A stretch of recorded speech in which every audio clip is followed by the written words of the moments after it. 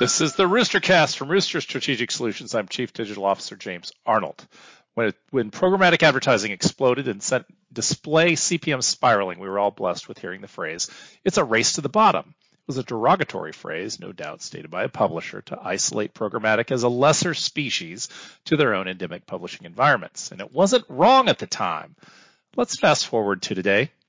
There is value for the publisher game, right message, right audience, right environment. There is value for the programmatic game, right message and right audience. But as the value disparity between the two shrinks, the CPMs have not. In B2B, it isn't rare to pay $7 for a first-party data-infused, highly optimized programmatic campaign, while paying north of $40 for the privilege of just showing up on an endemic site, whether they try or not to deliver it appropriately.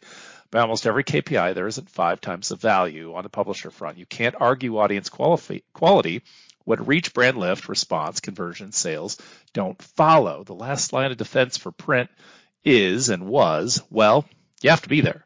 The thing is, in digital, where metrics rule, the math has to work. This is the Rooster Cast.